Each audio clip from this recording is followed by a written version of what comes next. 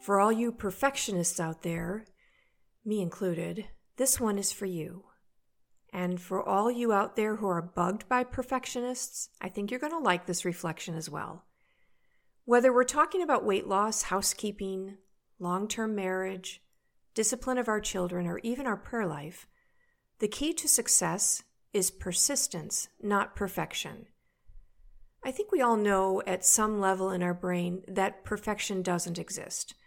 And we may even protest that we're not perfectionists when deep down we know we are.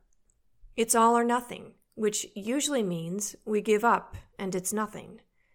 If you're trying to lose weight and there's a birthday to celebrate, of course you're going to have a piece of cake. And then that little voice says, well, you had that cake, so you might as well give up on losing the weight. And so you have 2 weeks of eating everything and anything you want, gaining weight, until the next Monday when you start another diet. Why is it that Monday is always the day we're supposed to start a diet? If you had just had a small piece of cake and moved on without beating yourself up, you would have been back on track the very next food decision you needed to make, making progress in your weight loss. Maybe you find a streak of perfectionism in keeping your home.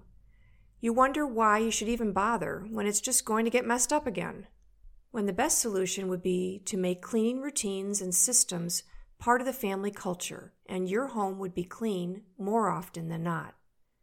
But even more importantly, it would be a space to serve you rather than a constant reminder of your failure.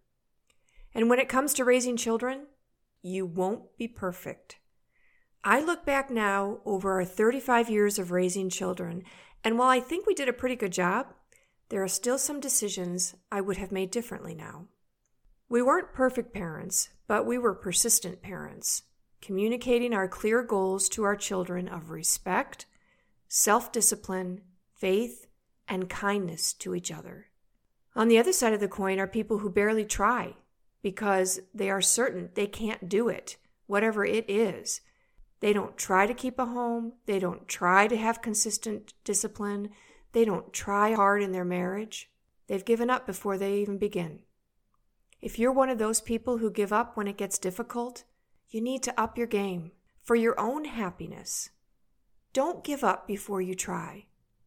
Life is a long game, and we need to keep that in mind and know that we need to be persistent in anything that we're trying to do that is worthwhile. That's the only way we're going to get good results for ourselves, for our family, our home, and our children. So in every aspect of your life, remember, you're not perfect. Just do your best and seek progress through persistence. Take care.